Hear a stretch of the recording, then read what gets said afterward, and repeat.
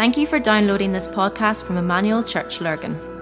At Emmanuel, our vision is to help rewrite the story of Craigavon, Ireland and the nations with the good news of the Kingdom of God. We hope you enjoy listening to this message.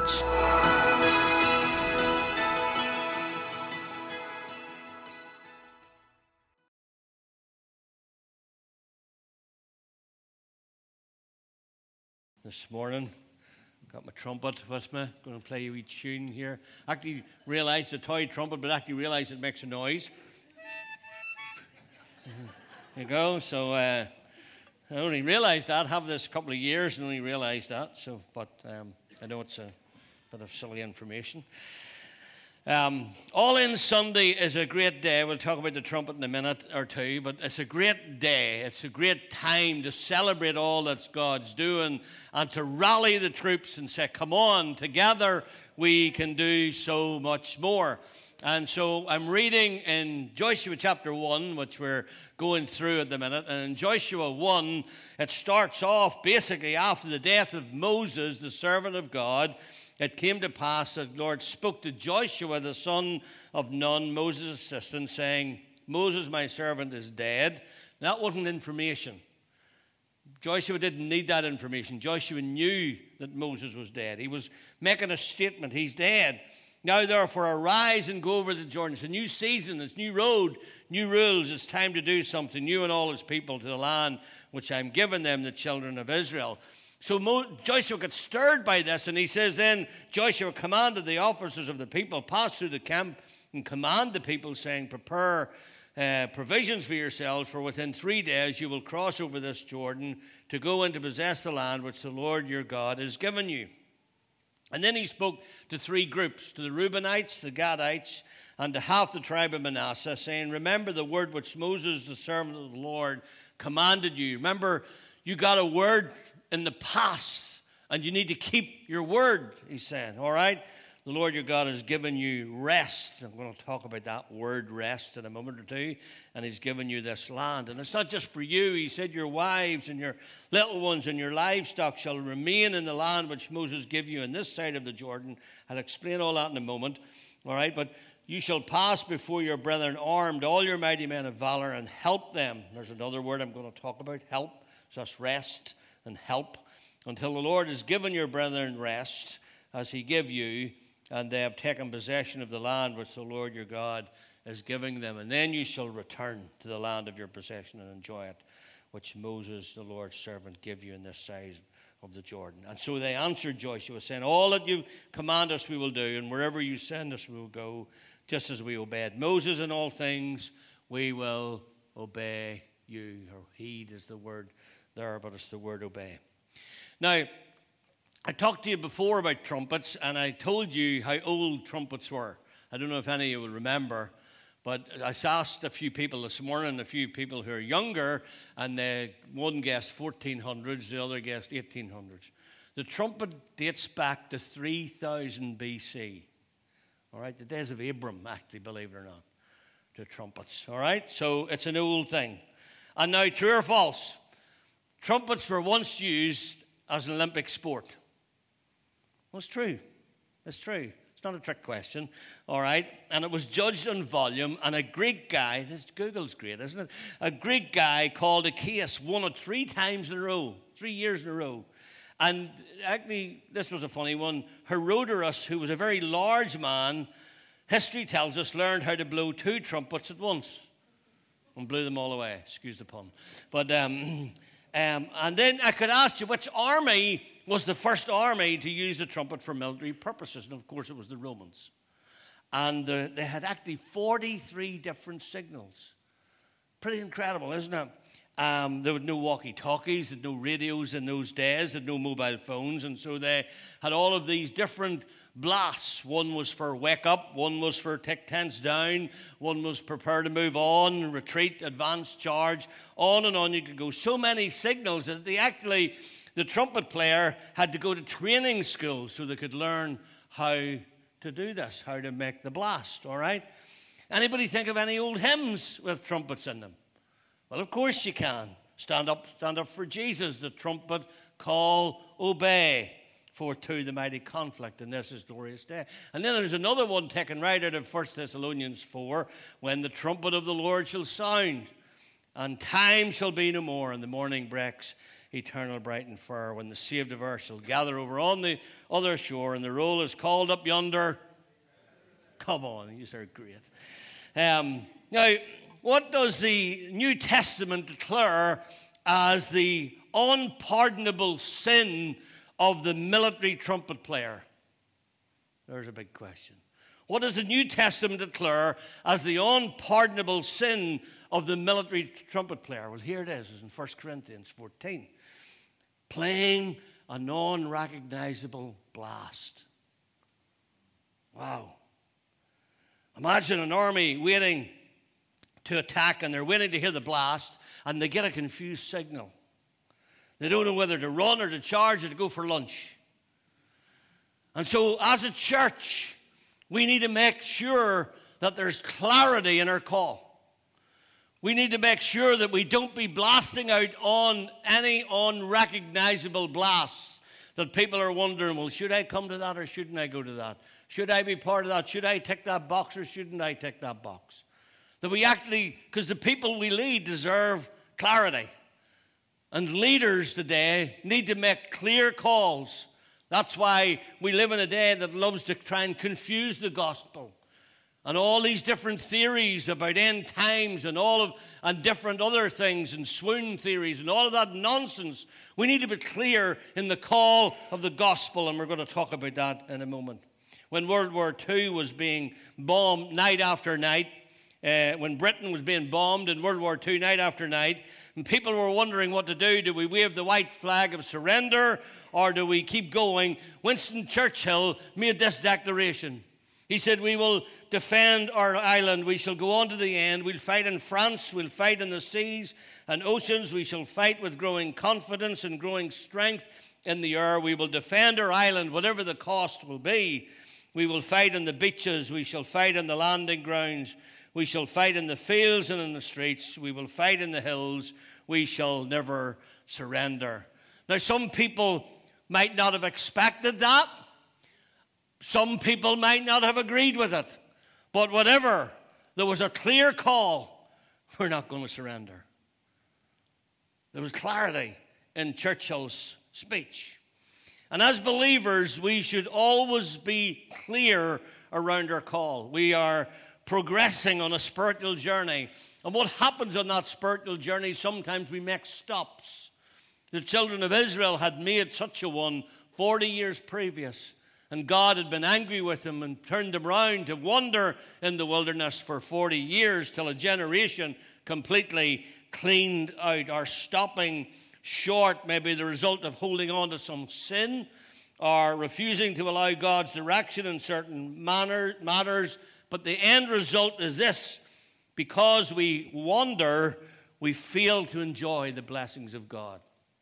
And if you're in here today and you're just wandering and you're not dead sure what to do, and you looked at all those boxes today and you thought, well, could I do this? Could I do that?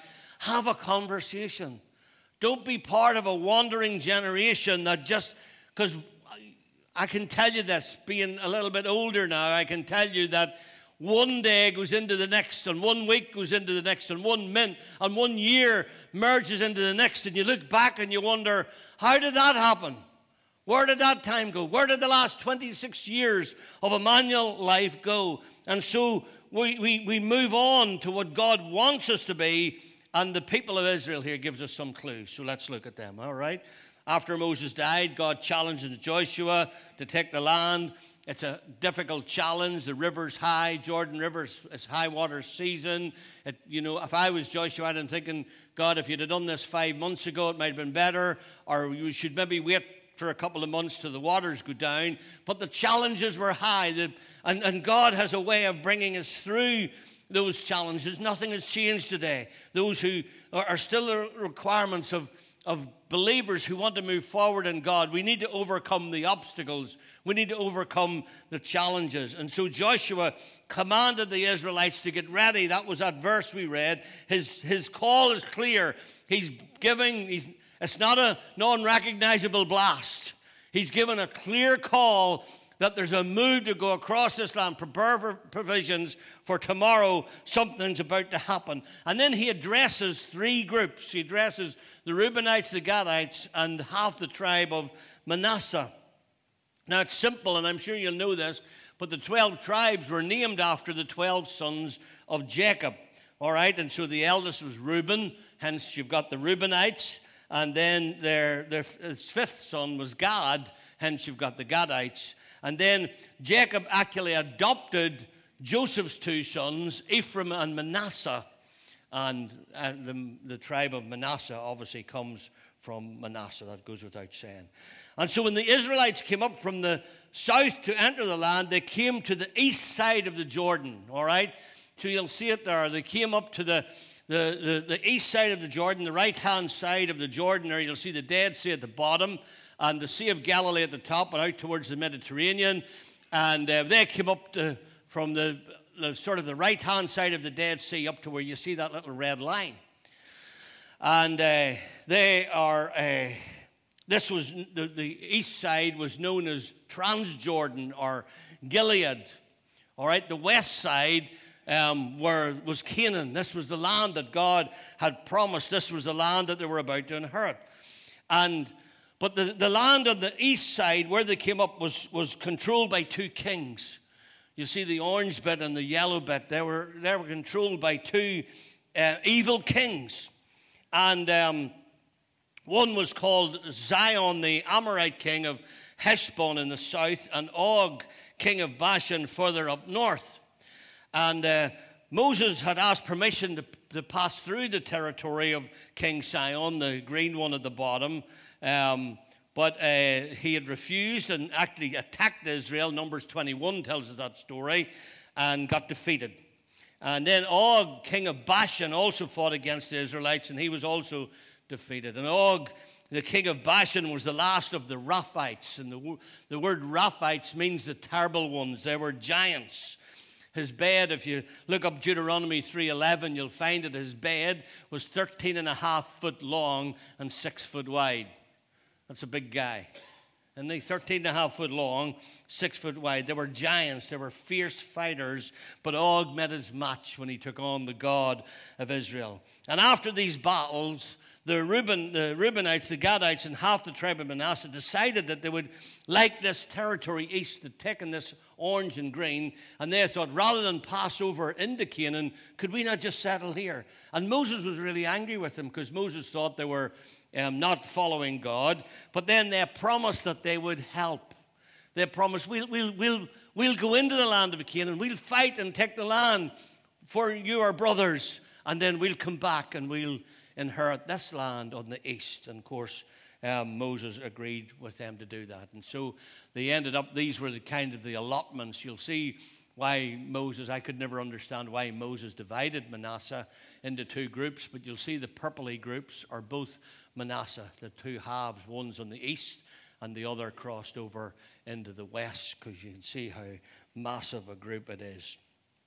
And so what would happen in our passage, Joshua was holding them true to their promise, and it's important to note that the unity of Israel was at stake. So Joshua said to the Reubenites, the Gadites, half the tribe of Manasseh, remember that command that Moses, the servant of the Lord, gave you. And what follows in verses 13 to 15 that we read is almost a word-for-word quote of Deuteronomy 3:18 to 20, the words that Moses had spoken to the tribes earlier. And so I just want to pick up 3 words, 5 minutes, and then we're going to have communion. I just want to pick up 3 words out of my reading and talk about them. Rest. Joshua reminds these tribes that God's purpose for them and for all of Israel was that they may enjoy rest in the land. What does that mean? Does that mean a holiday? No. Does it mean that they take loads of days off? No, that's not what it means. It means that they would enjoy peace and rest in the calling of God for them. Rest in the Bible is not inactivity. It's not armchair waiting. It's resting in the knowing that you are in the right place for the right time, called of God for such a time as this. Maybe when you looked at that little sheet, there was a box that you just thought, I could do that. Or maybe there was a little box that you just thought, I'd actually really love to do that. That's rest. That's finding something that you can go, that's my fit. That's what I can do. Now, Joshua reminds these tribes that God's purpose for them, all of Israel, was to enjoy that. Actually, when you look Genesis 2:2, you'll see that the purpose for creation was the rest. Rest was always the goal of creation.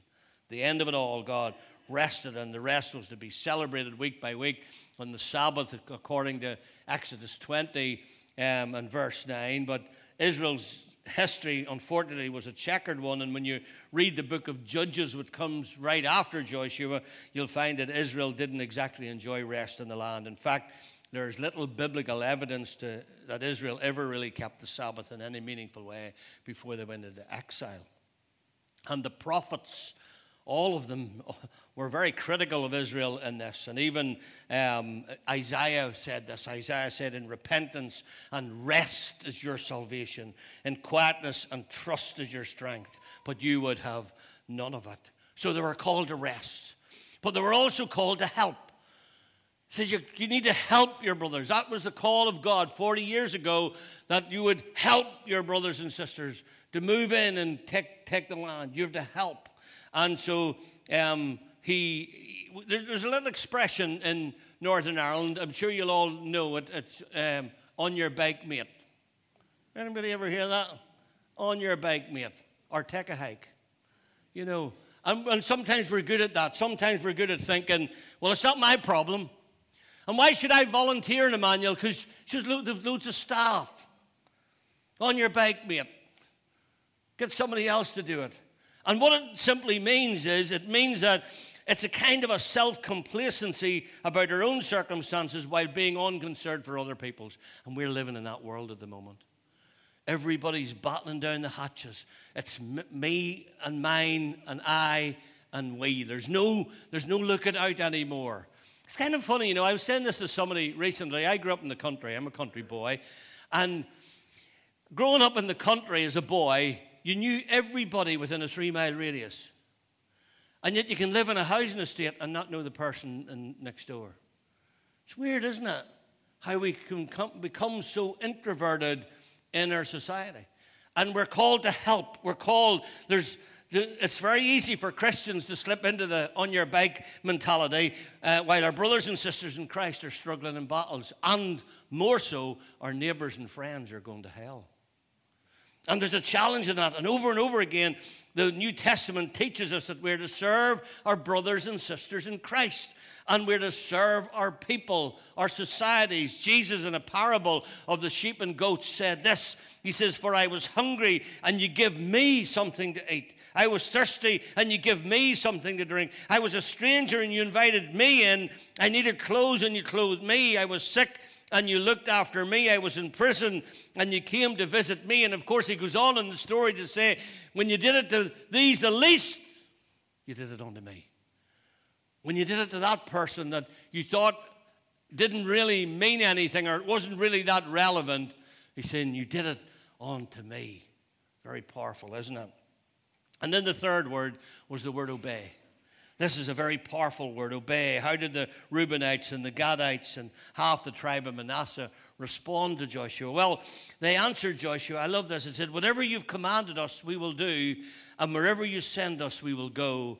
Just as we fully obeyed Moses, so we will obey you. I was telling the guys earlier that when you study this, and I was looking up some commentaries on it through the week, it's quite possibly verses 16 to 18 here quite possibly represent some kind of ceremony. They did an all-in Sunday. They did an all-in Sunday. They said there's a transfer of loyalty. They're saying just as we trusted Moses, Joshua, we're now going to trust you. We're going to follow you. Whatever you say, we're going to obey. And ceremonially, they decided to celebrate this, that Joshua was now their new leaders. And just as the Reubenites and the Gadites and half the tribe of Manasseh are fully committed to the leadership of Joshua, so we should be fully committed to the following and leading of the Holy Spirit through Jesus, through the Word, and through the Spirit. There's just something about this call, about resting and helping and obeying. And so as we conclude, we're going to break bread in a moment or two, and the guys are going to come up in a moment. But just before we do that, can I say this to you? Can I say that we're living in a very powerful day? About 3 years ago, if you've got my email, you'll know what I'm going to tell you. But about 3 years ago, I was at a conference in the Isle of Man. I was actually doing a couple of seminars, and on the Friday night of the conference, this guy spoke, Jonathan Conrath. And my first impression was, I want to get him to Emmanuel. I stalked him the next morning, as we do, and after I got my coffee and a sandwich or whatever I had, I found that there was a seat at his table, and got in, started chatting to him, and Jonathan and I became friends, and we've sort of kept in touch ever since. He's worked in evangelism ministry for 35 years, and he literally travels the world. Just out of Nigeria recently, Africa, seen hundreds of people saved, thousands of people saved in Asia last year. He was telling me his bookings right up to the 24, and so difficult man to get. But 2 weeks ago, he rang to say that a church that had booked him for the 21st to the 23rd of October had cancelled him, put into next year. And he said, if you feel it would work. And so we had conversations, and we thought, no, it's far too soon. It'll never work, but let's do it. And so we just thought it was crazy enough to be God. And so Jonathan's coming. He's bringing two guys, 2 girls, that work on the streets. He's arriving on the 21st, Friday the 21st of October, which is just a couple of weeks away. And he's going to do, Robbie and Ryan are excited about doing a vital and collective youth outreach on the Friday night. And so that's going to be really good fun. And then Saturday morning, he's going to do evangelism training with us from 10 to 11:30. There's a sign up for that in Church Suite. And love you to consider coming to that. We'll even give you tea and coffee and scones. And maybe even get a little bit of time on the street. I'm not dead sure what we'll do that morning, but not be long, an hour and a half. And then he's with us literally all day Sunday. He'll be in our 2 Sunday morning services, and then we're going to do a special outreach on Sunday night. Now, can I ask a question in the room? Does anybody in the room, now don't be afraid to put your hand up, all right? Anybody in the room have any unsaved family or friends or neighbours? Yeah, I reckon most people would have. Tonight we're going to pray tonight. On our Seek First night, we're going to pray for the lost. We're going to put the cross up here somewhere, probably over here, and we're going to put a basket at it, and we're going to have our little 1,000 Lives cards, which is a sort of a guide on how to lead people to Jesus, and there's room to write a name on them. And I'd love you to come and write a name, first name, don't need their second name, just a first name, and then we'll have a basket, and I want you to put their name in the basket, and we're going to pray those people into the kingdom. You up for that? Yeah. And we'll pray for them for the next 2 weeks. We'll pray them. We'll lay them out over the floor at the prayer meetings. We'll pray for them as staff. We'll pray for them as elders. But I'm a weather freak. Most of you who watch my devotions know that. And so I knew the weather was going to be dodgy enough over the weekend, so I cut my grass on Thursday night. And I was cutting the grass, and I was praying for this. And I felt like overwhelmed. I started to feel like tears well up in me. I felt like my heart began to break for lost souls. And then I felt the Lord said to me, or maybe it was just my own head, I don't know, but inside, and I felt it was the Lord. I felt like the Lord said, Phil, what if this could be the beginning of the last day of harvest? And that just broke me, and I thought, I had to stop the lawnmower. I thought, God, can I live to see it? Please, can I live to be part of it? Can I live to be part of the last day harvest, to see thousands upon thousands of people swept into the kingdom? Imagine on the 21st to 23rd weekend, we could see 100 people. Like what's 250, 300 people in here this morning, and this is the second time. All right, and I think if everybody did one, we'd have 1,000 people. But if a few people did, I don't think there's any reason why we couldn't see 100 people come to Christ that weekend. And Jonathan is just so catalytic in what he carries. He's a lovely guy. I reckon Dave were on a Zoom call with me with him the other day. He's a lovely guy, loves Jesus with all his heart, and he carries salvation and healing. And that was the call in our lives 26 years ago, salvation and healing. And he will call for both. And I can guarantee you, if you get your friends in the room, I think he'll get them over the line. That's the type of person he is. And so as we come to break bread, maybe the team would come up, we're going to worship. But can I just challenge you in that? Can I challenge you that to rest in what God has called you to do? To help. What about helping some people come into the kingdom in the next couple of weeks? What about setting your goal to say, I'm going to help some people step over the line, just like Rahab that Dave was talking to us about with her scarlet cord, that she looked at that and she could say, I just need to get my family home. I need to get my family here. Well, you need to get your family here. And next week, hopefully, we'll have a scarlet cord up here, and you can look at that and say, I need to get my family here. I need to get my family here on that 23rd night. I need to get my family here because I want to get them home. I want to get them over the line. That's your call. And maybe it'll kickstart something in evangelism within us again, because new converts are usually the best evangelists. And so all I'm asking you to do is over the next couple of weeks, just gossip the gospel. If you want to gossip the gospel. I found a great way with salespeople who are overbearing. I had a guy in Super Value a few weeks ago, and he asked me when I was going in, he says, can I talk to you about your internet for a few moments? I says, look, I'm just trying to grab a coffee here. And he says, so you don't want me to save you money? And I goes, I don't really have the time. So you don't have time for me to save you money? And I said, okay, look, I'll make you a deal. You're looking to save me money. If I give you time for you to talk to me about saving me money, will you give me some time to talk to you about saving your soul? And he says to me, I'm not interested in that stuff. I says, I'm not that interested in internet either. And we parted company. But, so it's a good line. Hopefully the next guy will fall for it. Let's pray and let's get ready. We're going to tables at the front, tables at the back. And